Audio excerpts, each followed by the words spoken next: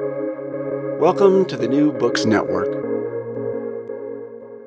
Welcome to New Books Network. I'm your host, Schneur Zalman Newfield. In Purgatory, Citizenship, Reentry, Race, and Abolition, published by University of California Press in 2023, Calvin John Smiley explores the lives of people who were formerly incarcerated and the many daunting challenges they face. Calvin John Smiley is an associate professor of sociology at Hunter College at the City University of New York. I'm so glad his new book has brought him to our program. Welcome. Hi, thank you for having me. Oh, it's my pleasure. To get started, could you please tell us a little bit about your background and what led you to write this work? Absolutely. So again, thank you for having me on the show. And this book came about in a somewhat serendipitous way. At the time, or rather a little bit more about me, as you asked. I'm originally from New Jersey. The book takes place in New Jersey.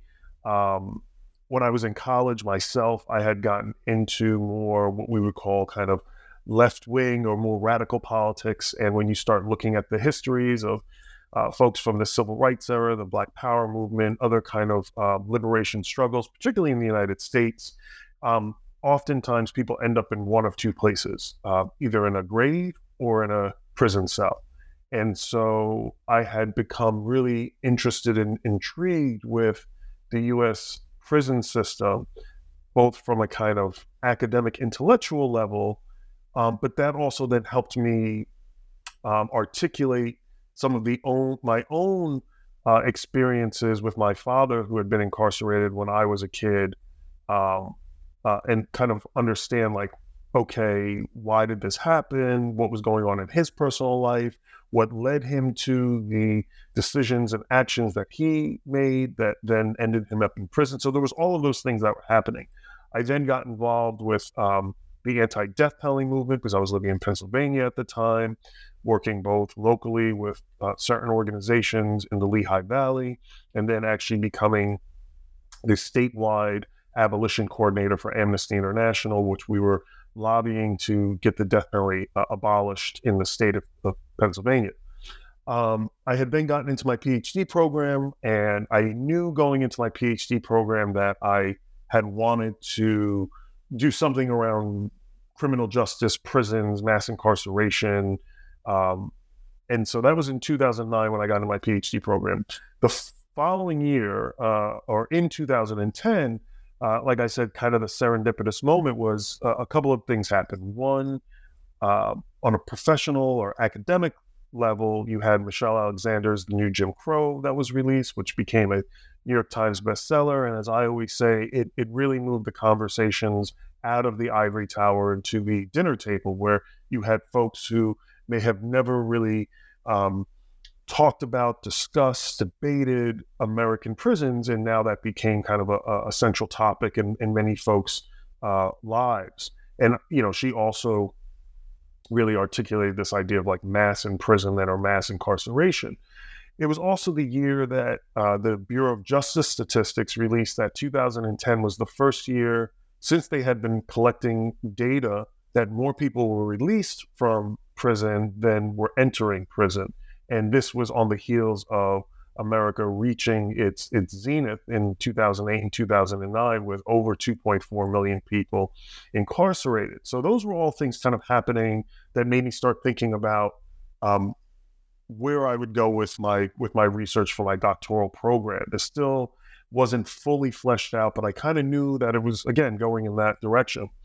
But 2010 was also the year that my father re-entered my life after about a decade of not being in contact at all. Like I said, when I was a kid and as a early teenager, he had been incarcerated, and then we had a falling out, and then we got back in touch, or he got in touch with me, and part of our own reconciliation was kind of discussing his incarceration, his reentry, and having those conversations were really important. From both a kind of, again, intellectual as well as a father-son dynamic, like, what led to those So those things that happened in his life. And so as I write in the book, after he and I had dinner one night, he had said to me, I should really introduce you to a friend of mine. And, this friend, who I mentioned in the book as Wadi Dar, was a guy who my father had grown up with in Newark, was kind of like a big brother to my father, right? And even though they were only about 11 months apart in age, my father's friend had been in the streets a lot longer. So, in terms of like street age, he was much older, and tough and protected my father and made sure my father went to school. My father had gone to college on a football scholarship. He actually finished college himself. And, he attributes a lot of that to, being a kid. And when he wanted to go in the streets, this older brother of sorts was making sure that my father stayed in school. Mr. Dar himself had been incarcerated in his life, also struggled with substance abuse, similar to my father. And so my father was like, you really need to meet him. You need to talk to him. I think he can help you think about these ideas a little bit more. And so, I was like, okay. And so my father gave him my phone number, and I get this phone call, and it was this very, kind of raspy voice guy, saying, hey, nephew, your father said we should talk. Why don't you come down to our office and we can chat? And I was like, okay, like when? And he's like, come down tomorrow, like 10 a.m. or something like that. It was so very quick. And I remember being like, oh, okay. And I remember like, looking up the train schedule, going from where I was living in Harlem, taking NJ Transit over to Newark, because Mr. Dar had worked at a reentry organization working in the community. And so I got there, and we had this conversation, and he was like, so what do you want to know about reentry? And he started telling me all these different things that the organization does, what he does. And at some point, he was like, what do you do? And I had explained like I was getting my PhD, and he like cut me off. He goes, you're going to be a doctor? And I was like, yeah, yes, that's the goal. And he was like, all right. And then he got me up. We took a tour of the office and everything. And then we ended up in the kind of main conference room where there was about four Black men sitting there. And he said, he looked at the group, he goes, this is my nephew. And he put his very large arm around me. And he said, this is my blood. This is my kin. I'm going to let him lead group today. And like I said, that's how I say it in the book. That's how my entry into reentry started, was with kind of leading this group. And so for the next 3.5 years, I had volunteered at this community-based reentry organization in downtown Newark, where I shadowed some of the staff, where I ran or facilitated, I'll say, weekly groups. I did tabling at events.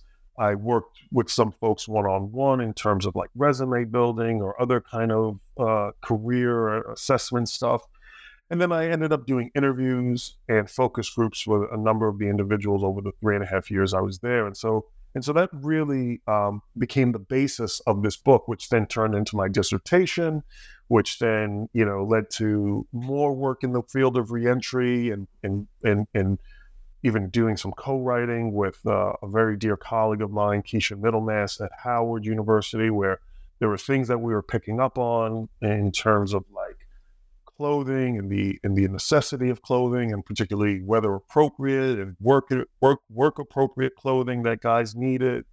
And so the book for me was like the full circle, right? Everything from the start of an idea to a dissertation, to articles, to a book, right? And having this come out was really important. I didn't realize how important it was until I actually had it done. That for me, I think it was being able to kind of close out that site of research that I was doing. And so, like I said, my father was a native of Newark. I grew up in Jersey, a little bit south of that, and so to be able to write a book on, a major U.S. city, but a major U.S. city that doesn't necessarily get the same kind of attention as like an LA, a Chicago, and New York City.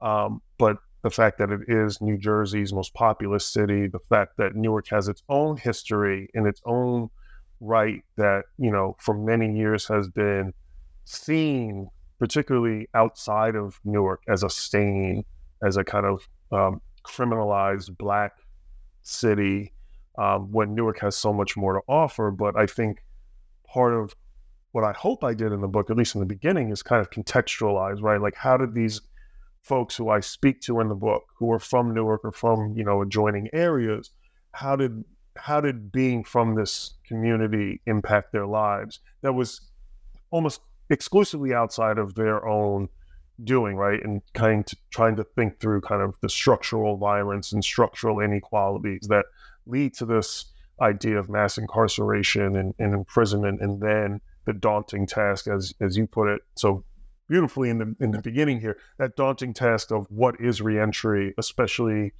in a system that really hasn't thought through reentry and very much has left it up to both individuals, nonprofits, and just kind of other do-gooders to try to help folks make that journey back. Right. Well, thank you for setting the stage like that. I really appreciate that. We're going to come back to Newark, sort of the specifics about the city of Newark and how it impacts your research and the lives of the people you look at. But I wanted to also just lay down a couple of more little pieces before we get to that. You write that, quote, reentry is an extension, not a termination of the carceral continuum. What do you mean by that? So often I think that when we watch films and movies or think about someone getting out of prison, we often paint this picture that you do the crime, you do the time, right? That's kind of a colloquial phrase that we hear. And in fact, if that colloquial phrase was true, then the book that I wrote wouldn't need to exist, right? Because what essentially happens is you so-called do the crime, you do the time, and then you continue to have perpetual punishments that succeed that time that you did. And so reentry is not simply ending one's criminal justice involvement, but just a new iteration of it. And we see that new iteration shows up in a variety of ways. It shows up in post-incarceration traumas, right? As we know, being in prison, being locked up, confined in these ways can have both emotional, psychological, and physical tolls on a person. It shows up in the ways in how people are both legally locked out of certain aspects of life in which others might not, or which others might take for granted. So where you can live, what types of jobs you can have, engaging in the political process, do you have parental rights, are all things that can be legal obstacles in this kind of you're done with prison, quote unquote. And then there's the kind of social aspects and social barriers that people might experience. And that can do with anything from rekindling relationships with former partners, with your children, with your community in general, creating new partnerships with potentially new romantic engagements, the kind of ever-present stigma that is associated with the idea that you've been incarcerated. And so all of those are what I am arguing, that reentry is certainly not the termination, but rather the continuation. And the term carceral continuum is not a term I created. There's others who have written and talked about it. The first person who always comes to mind when I think about it is Carla Shedd at Georgetown, writes a lot about the carceral continuum. And the carceral continuum is, if we think about time, right, we often think of time as kind of this linear, from point A to point B. But what exactly happens in the carceral continuum, especially for folks who are born into low-income neighborhoods in urban areas with all of the other kind of structural violence of over-police presence, et cetera, is that this carceral continuum doesn't go on a linear pattern, but has a cyclical nature, right? So you go from A and then loop right back to A. So we see that from early ages the ways in which schools in certain neighborhoods have a much more disciplinary and reactionary policing method, where there might be metal detectors or police dogs, or violation of a student's kind of autonomy of going through their bags, etc., to the recreation that's even in these communities. So going back to Carla Shedd's work, she writes in her book about in the local parks recreation playground jungle gym area, there is something that's labeled jail, right, on the literal like contraptions that children can play with. So you can be locked up in jail in the park. Then there's the kind of inadequacies of housing, and especially if you live in public housing, where police, particularly here in New York City, can do vertical sweeps, right? The police can kind of enter these buildings because they're state owned, they're public housing. You have inadequate health care and less options in terms of access to food and access to leisure. And all of this creates this cycle where, we see people ending up in the prison, and then they get out, they have less access and resources, and then they end up back in, and there again becomes this kind of perpetual cycle. Right. And speaking of this cycle, if we could just put maybe a sense in terms of the numbers, you touched on this before, but just to highlight this for a moment, approximately how many Americans are currently incarcerated, and how many leave prison each year? Right. So the newest numbers that I've seen now is that it's right under 2 million people. At the time when I was writing this book, it was about 2.3 million. And at that time, the Pew Research Center had said that was roughly 1 in 31 American residents was under some form of criminal justice supervision, which meant, incarcerated, on parole, on probation. And statistically, on average in the United States, the most recent data that's come about what we call recidivism, the idea of being rearrested or reincarcerated, says that people who've been system impacted, meaning that they've been incarcerated, have about a 67% chance of being rearrested or reincarcerated within the first 3 years. And so we do a really dismal job at preventing people from going back to jail. We do a really amazing job, and I mean that very facetiously, but we do an amazing job at putting people in prison. When it comes to individual states, each state has its own kind of numbers. In more recent years, New Jersey has actually cut their recidivism rates down to about 30%, and that's a nod to a lot of the things that have happened.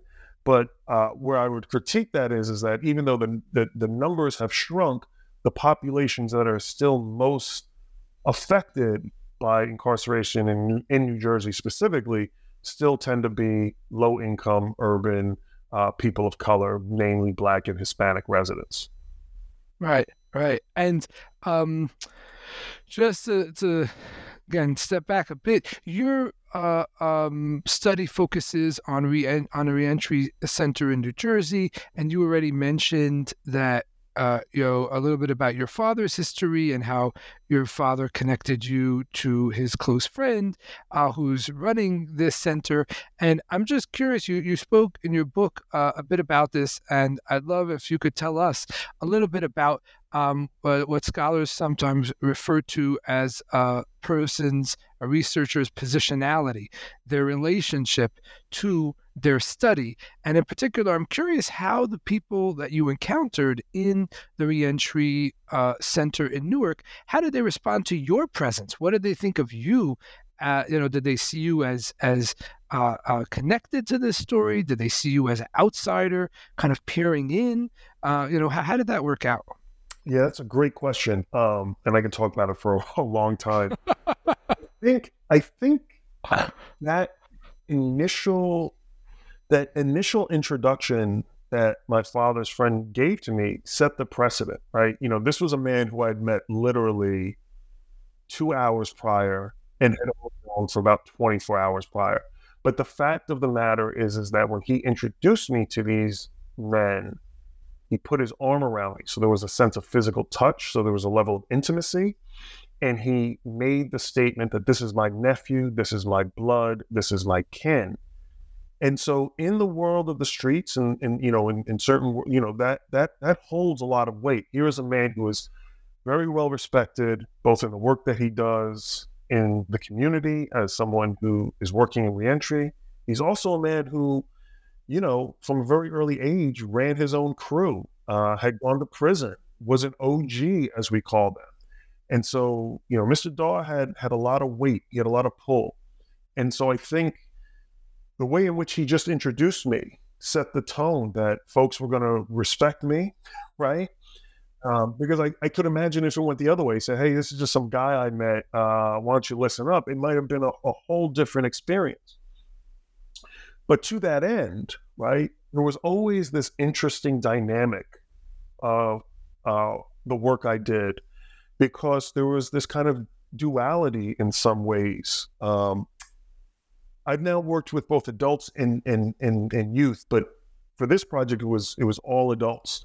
And one thing that adults do, at least the adults that I worked with, and especially the adult Black men, was that there is this moment when you first meet them where they say, you will get my undivided attention for 5 minutes. And I want to hear what you're about. I will listen. I will pay attention. And I have found that folks who've been incarcerated are sometimes some of the best ethnographers, right? They can cut through the BS. They know if you're for real, if you're genuine, if you are scared, if you are just feeding them a line. And so there was always this interesting kind of challenge to me of like, okay, you're here to run this group. What do you got for me? And it was my 5 minutes to pitch to them and be like, can I capture this audience? But at the same time, there was this protecting of me, because there was a lot of these guys who had done significant amount of time, 10 plus years. In some cases, I had a couple individuals who had done 25 plus years, and I think one individual who had done like 35 years. I mean, significant amount of time in prison. And for many of them, they spoke openly about how proud they were of me, being a Black man, doing my PhD, saying, I could do whatever I want, right? And I chose to focus my energy on being a voice and an advocate for folks who oftentimes don't have a voice. So, I think for a lot of the men who I spoke to, especially as I got to know them over time, because that was the other thing, right? It wasn't like I was meeting folks for like a one-off. For some of these guys, it was months or years, quite frankly, and that I had been in touch with them on a very regular basis. So we got to know each other, and over time, even my own personal life happenings, we're not 1,000% removed from, if I was having a bad day or having a stressful week, it had come out, in some ways. And, I remember talking to some of the older men and in some cases, even looking to some of the older men as in kind of like a fatherhood role or just an offering from an elder. Right. And so there was a really nice synergy that I found there. I mean, obviously there was, that incubation time where folks had to be like, okay, is this guy for real? But over time, I became a part of that community, still as an outsider, right? But an outsider that was allowed a certain level of entree in. And then there was even, and I don't want to like skip ahead here if there's a question of it, but like there were still things that I was like kind of kept to the outside. But then if I had kind of found out about it, it was like a peeling of the onion, right? And so I was able to kind of, and that only happened because I was there so often, right?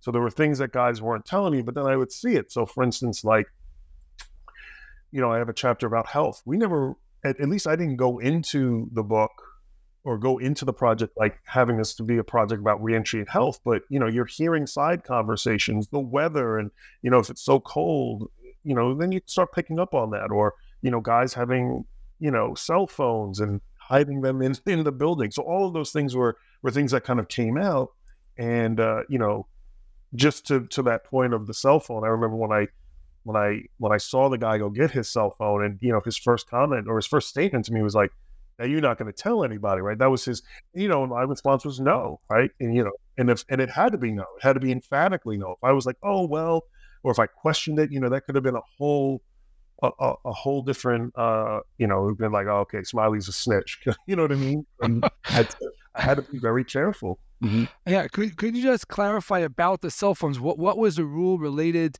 to the cell phones in the center? So most of the folks who I spoke to were living in halfway houses, and at the time, and I don't know what the rules are now, but I assume that they're fairly the same. Is that if you were living in a halfway house, you were not allowed to have a cell phone. So these cell phones would be contraband if they tried to bring them into the halfway house where they were living. So some of the folks would leave their cell phones and other properties or things that they wanted in what they would call a safe place or a safe space within the reentry center. So this one gentleman, was,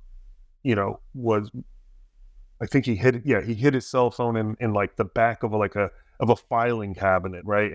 And he came in after a group. I guess he had assumed everyone had left that room. But I was still sitting there and doing my notes or just taking notes. And he kind of came in and kind of saw me abruptly. And I guess he was like, well, I'm going for it. And so he went and dug in there, got it, made his phone calls, put it back, and and it was fine. But then there were other folks who had cell phones who were kept in desk drawers, right? They were very, the people who ran the agency knew that folks had cell phones because, again, we were also living in the 21st century where pay phones and, other forms of communication or older forms of communication, were just not accessible as they once were. And so, how do you live in the modern world without modern devices? And so, a lot of folks had cell phones, had clothing. For some of the women, they had makeup, a toiletry bag there, that they didn't feel comfortable, like either in the halfway house or for some folks living in a shelter, right? One guy who, in the book, Jerry, he had a cell phone. His daughter had given him an Apple phone, an iPhone, and it was stolen out of the shelter. And so, keeping things at this center became a way to, again, navigate and negotiate one's reentry. All right. So, yeah. And of course, people, as you know, I taught in prison for several years, and before, teaching on the outside, and people who are incarcerated are famously creative with finding places to hide things because there's a lot of rules and regulations about what kinds of things people who are incarcerated are allowed to have, and so people who are in prison have found various kind of workarounds to manage life on the inside, and dealing with all of these rules and regulations. Absolutely, and now, as we move into the second decade of the 21st century, we're seeing even more and more of that ingenuity with the proliferation of smartphone devices and other kind of phones and things that are either smuggled into the facilities or in some instances, things that are allowed being kind of doctored so the guys can get internet. And again, not simply for nefarious reasons, but for, in some instances, to communicate with family or guys who are taking online college courses off their smart device or trading in Bitcoin and all of these other kind of really fascinating and, things that I think you and I, especially as academics, would be intrigued about that we know isn't, some evil doing, but, understanding how people sustain reality of their life, right? And trying to make sense of really horrible circumstances and conditions. Exactly. And so your book is a contribution to critical reentry studies. Could you say a little bit about what are the basic perspectives of this approach? Yes. So critical reentry studies is this idea that we have to look at reentry from, as you guess it, a critical lens, right? We cannot just simply say that, again, people are going to move from point A to point B without taking into the context of both history, policy, and other social constructions in which put people in these positions that they even have to reenter from, to begin with.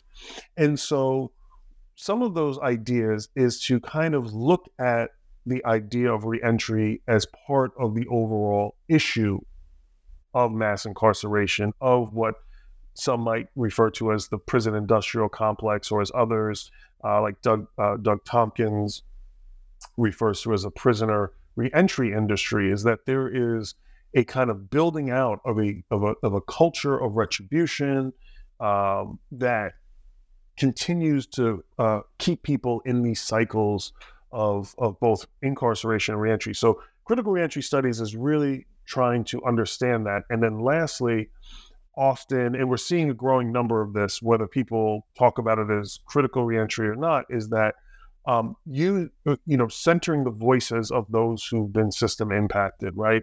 I think a lot of the early reentry work, especially in the early 2000s, while really important to kind of set a foundation in terms of the statistics, the numbers, the what is happening, you didn't necessarily have the voices of the people who were experiencing this, right? So, even the kind of data that I posed, right? The fact that the Bureau of Justice Statistics, produced data that said, more people were exiting prison than entering prison in 2010. That's a great number to kind of set as a stage of a platform, but that doesn't really give us the kind of more textured lived experiences of what that means for a whole slew of people in the United States. If we think about it, there's roughly 600 to 700 people who are coming out of state and federal prison facilities annually. There is millions of people who are cycling in and out of jail facilities throughout the country, and all of them are having different reentry experiences. For some, it might be a night in the drunk tank, right? You get drunk at boozy brunch and you do something stupid and you spend the night there.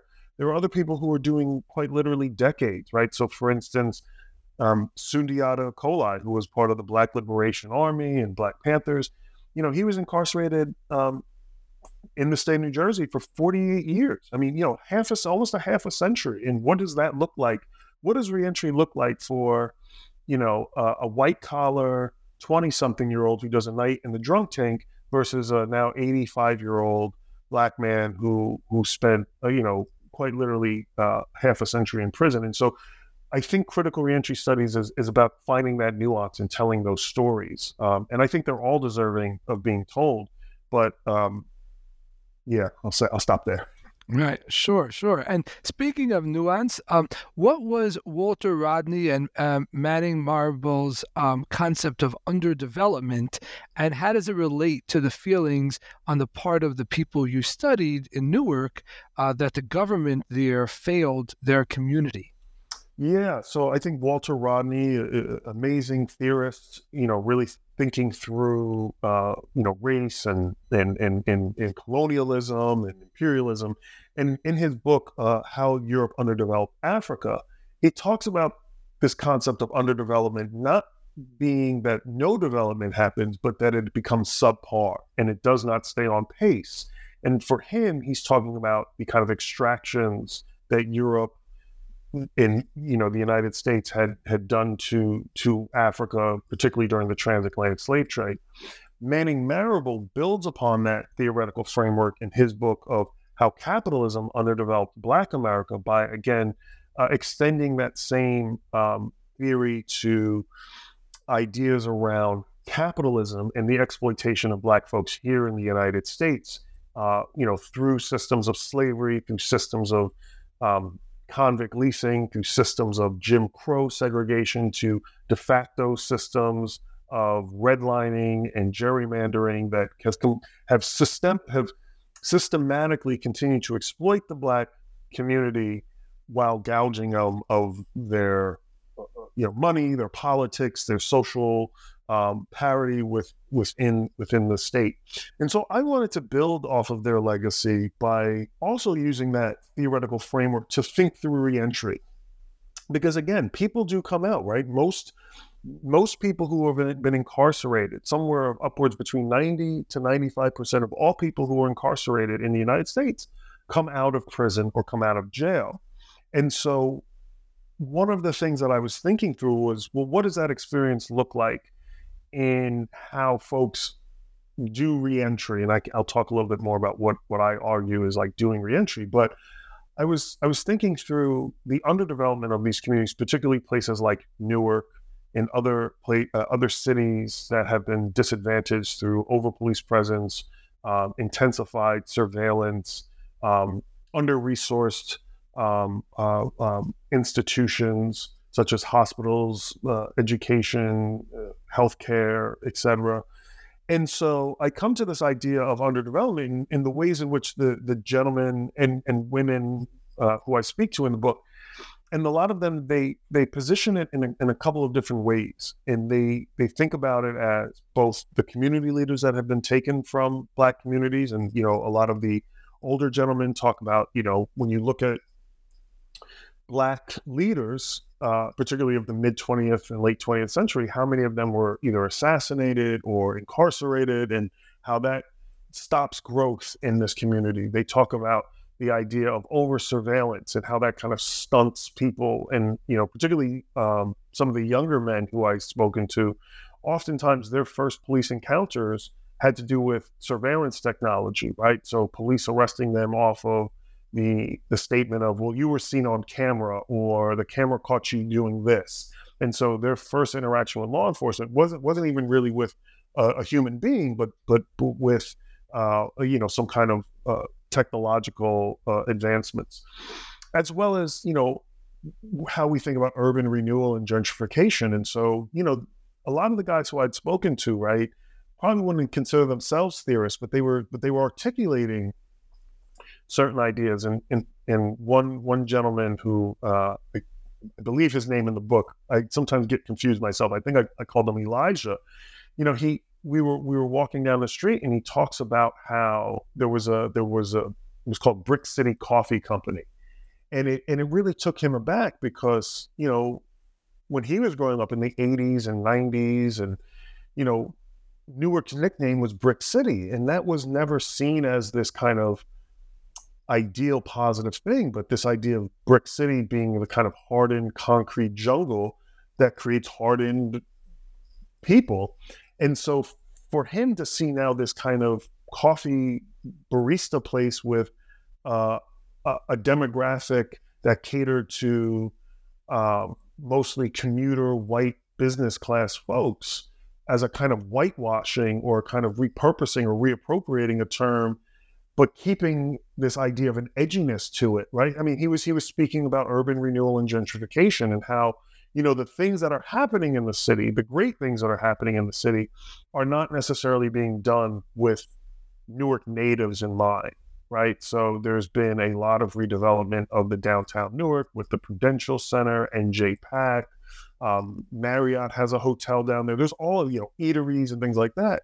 But yet if you go to certain parts of South Ward, Central Ward, West Ward, those places are still very much underdeveloped. There's still dilapidated housing. There's still empty lots with overgrown vegetation, garbage, and Elijah was not really speaking facetiously, but here's a man who did, I think 20 or 22 years straight, and said, the same abandoned buildings when I went to prison are still abandoned to this day. So where is that development, right? What's happening? So, boarding up buildings is a form of development, right? But what we could say is it's an underdevelopment. It's not a true investment in community. Right. It's very, very, very true. You developed the concept of purgatory citizenship, which is where the title of your book comes from. What do you intend to capture with this concept? So I came to the idea of purgatory citizenship because the kind of initial impetus to the to the work even of itself when I started working at the Reentry Center was I was really interested in that kind of idea of voter disenfranchisement. So I've been thinking about, well, what does it mean to lose your right to vote? Was it something that you had exercised before? Was it something you had thought about?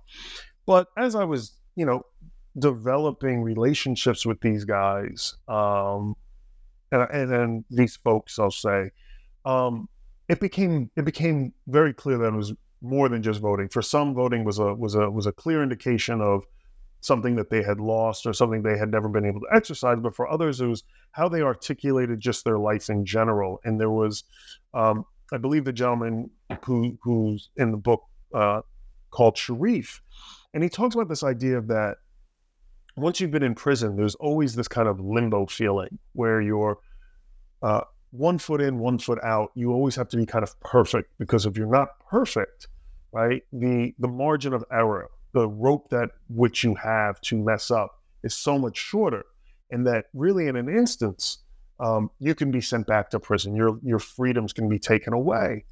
And so there's this constant idea of that you have to do reentry. You have to, reentry is not simply a noun, but it's a verb, right? It's this term that has actionable consequences, positive or negative, whether you engage or not engage. And so this idea of purgatory came to me as I grew up Catholic. I went to Catholic school, K through 12th grade.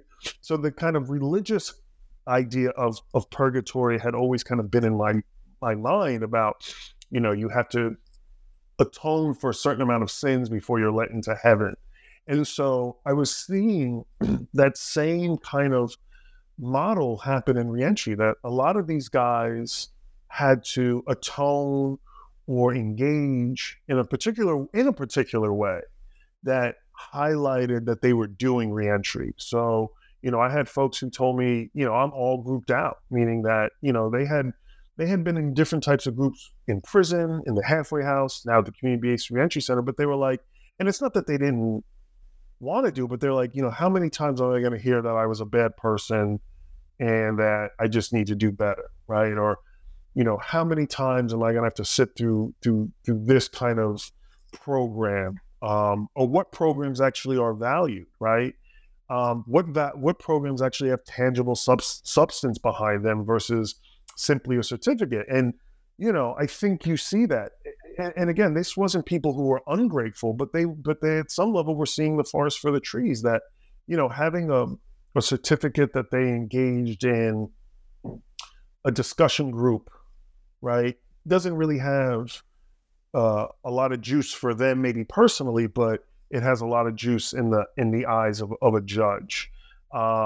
And so, yeah, that's how I kind of came to the term purgatory citizen, was kind of how these folks were really kind of seeing the way that they navigated and negotiated their lives kind of between two worlds. One that was, not totally an out group, right? Because, if these folks who I were talking to were, non-U.S. citizens, they could be deported. Well, they can't be deported. They were born here, they're naturalized citizens here.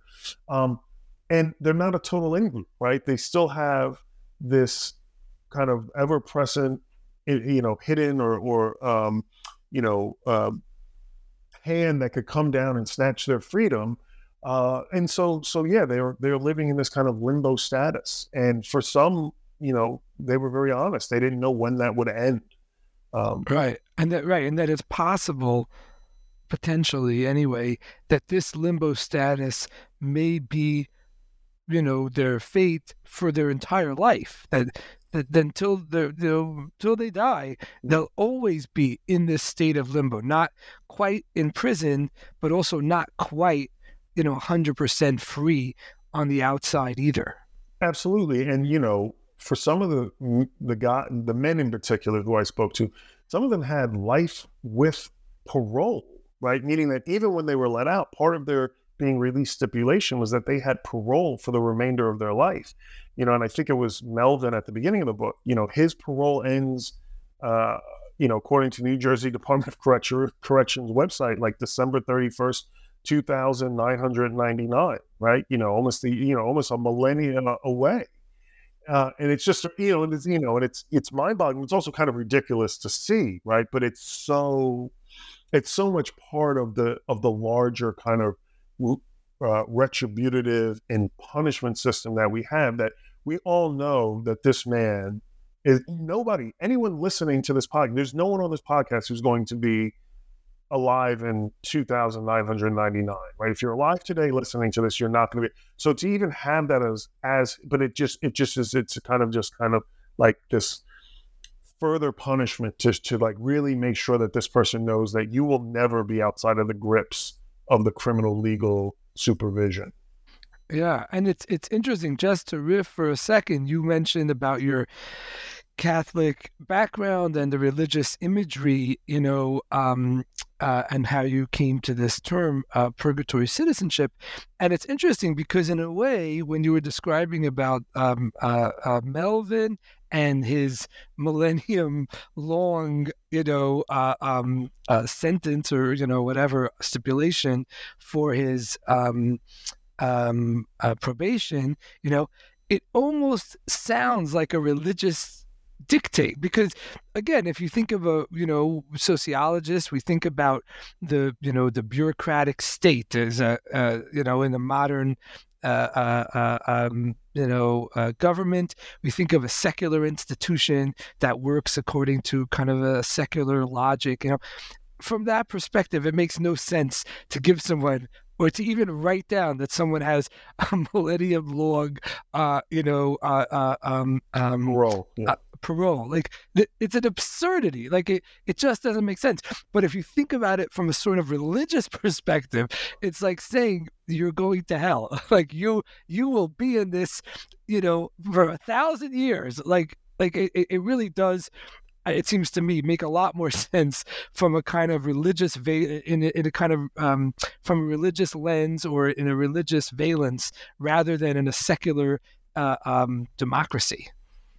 Yeah, and and this book is not, and I'm not like a religious studies scholar, but there's certainly overlay here that we can see, and even how folks even think about their time, because that was also part of the doing reentry was kind of asking folks, like, do you think that say someone lives to be 90 plus years old, are they going to have to still go to parole, meetings? Are they still going to have to do check-ins? And, for a lot of them, they were optimistically cautious that, they hoped that, eventually their parole officer would just forget about them. Right. And because, there's so many other restrictions when you're on this kind of legal supervision. It restricts where you can go. So it's your mobility, who you can be around. So your networks and friend groups, the types of jobs you can have, which is your economics, your places where you might be able to live or not live. So, just your whole kind of identity can be wrapped up in this. And, for folks who, especially of a certain age, right? I mean, it's really hard to start over. Right, sure, and I could just add to that. Again, when I was teaching in college courses in New Jersey state prisons, some of my students were in their 60s or 70s. I mean, these were older men, some of whom, clearly had a hard time walking across the room. I mean, they were, just debilitated. I don't know what their condition was when they came into prison 30, 40 years ago, but obviously prison didn't help them to stay in, any kind of, moderately healthy, state.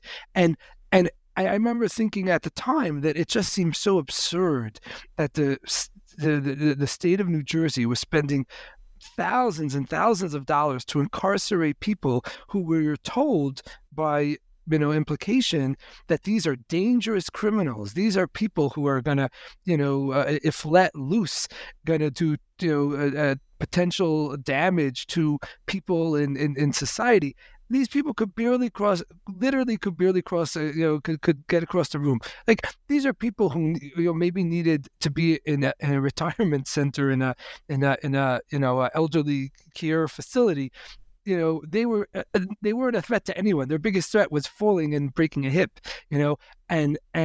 again, for me, and Yes, I'm a sociologist, and I also have a particular focus on religion, and I think a lot about religion and religious imagery and influence in our society in general, and I think some of the treatment of people, both in terms of when they're in prison and also when they're released from prison, some of the way that they're treated makes a lot more sense if you think about it from a religious kind of punitive perspective, that we're going to punish this person till their dying day, rather than thinking of it from any kind of legal or ethical or logical or security perspective. Agreed. Yeah. All right, so that's that. Let's see. There's so much to talk about. We're gonna run out of time soon. So let's see what we could get to. So here, let's talk about this. What recent legal reforms has the state of New Jersey enacted, and how have these reforms fallen short of creating transformative change? Great question. So New Jersey, along with other states like New York, are kind of seen right now as some of the models in terms of reform, and New Jersey in particular has been kind of carrying out reform since at least the way I'm positioned it, since the early 2000s, right? In 2007, Governor John Corzine, who was a Democrat, he abolished the death penalty, and for no other reason other than, the New Jersey anti-death penalty campaign did the report and was like, you're going to save millions of dollars a year by just not having a death house anymore. And so they signed that into law. And so, the New Jersey has taken those actions with, no longer having the death penalty. We saw under Republican Chris Christie that he was, open to the idea that, not to kind of bring back a new kind of war on drugs with the opiate crisis. There's been a lot of criticisms that was largely due to the fact that the opiate crisis was impacting suburban white middle-class neighborhoods, not necessarily low-income poor Black communities. But, I would still take that as a win that, we didn't expand the prison system with that. And more recently, with Governor Phil Murphy, who is a Democrat, we've seen him sign into legislation at the end of 2019 that New Jersey residents under parole and probation can now vote. Before that, from the mid-1800s till 2019, anyone under any form of criminal justice supervision in the state of New Jersey was barred from voting.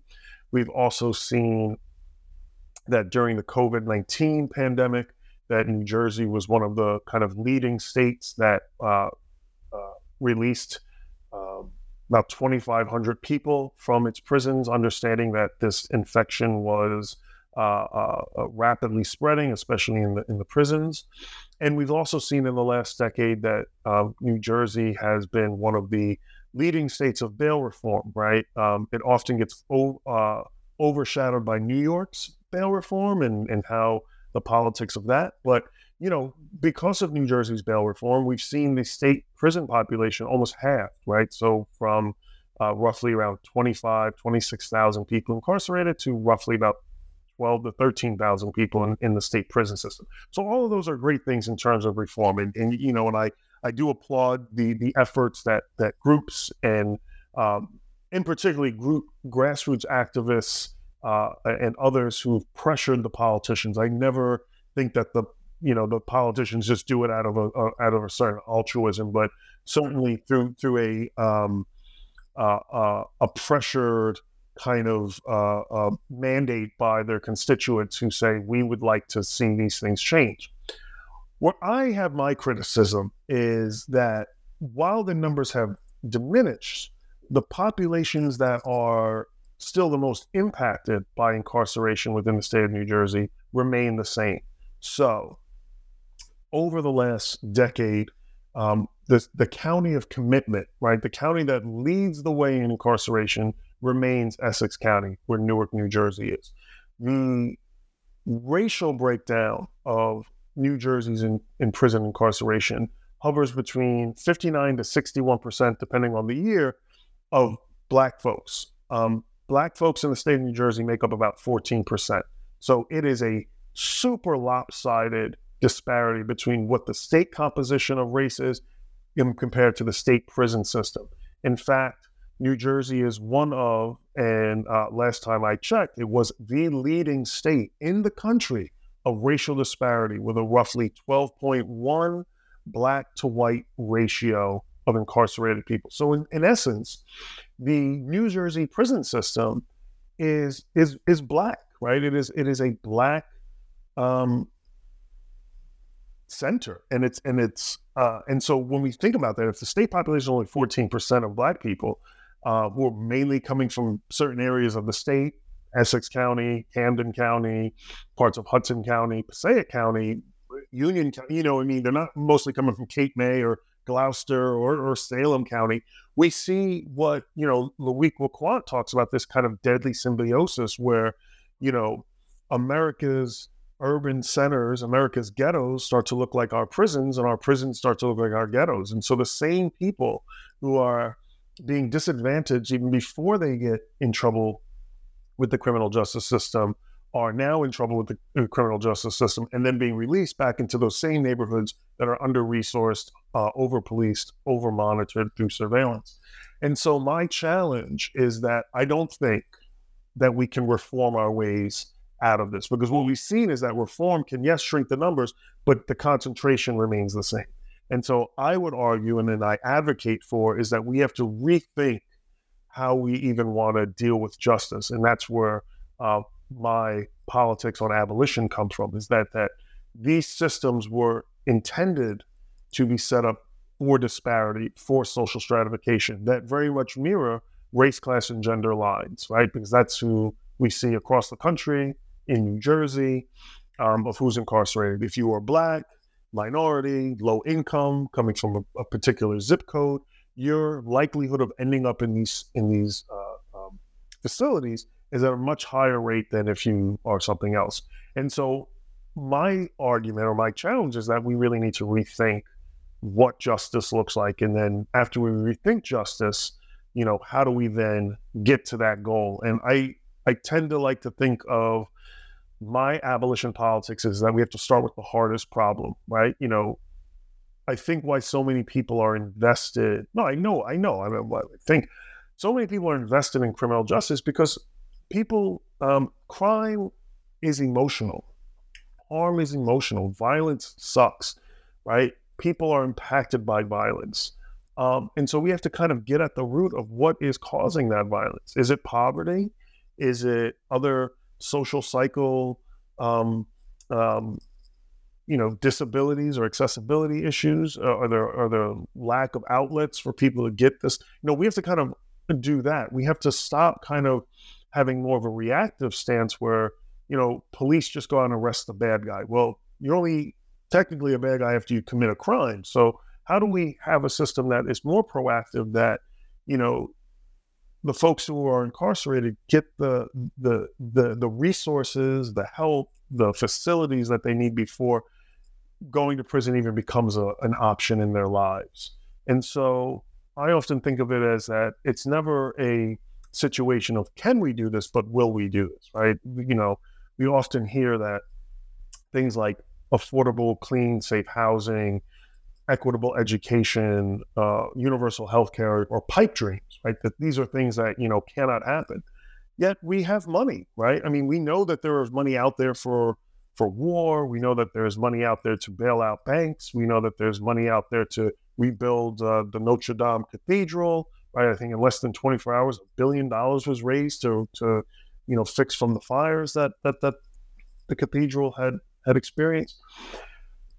And I think that that's part of the kind of hurdle that we have to go. We have to kind of reorient our culture again away from retribution to one of care. And again, this is not an overnight fix. I don't think that this is going to happen by next Tuesday.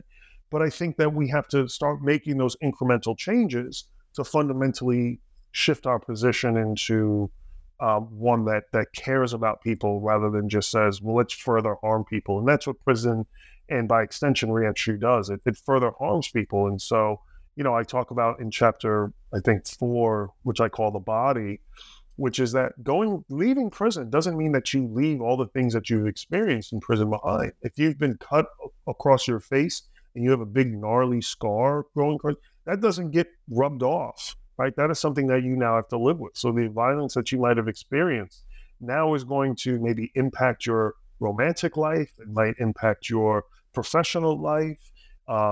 The traumas that you witnessed, right? The PTSD that you now have doesn't just get taken away. And as we all know, in the United States, healthcare is pretty crummy.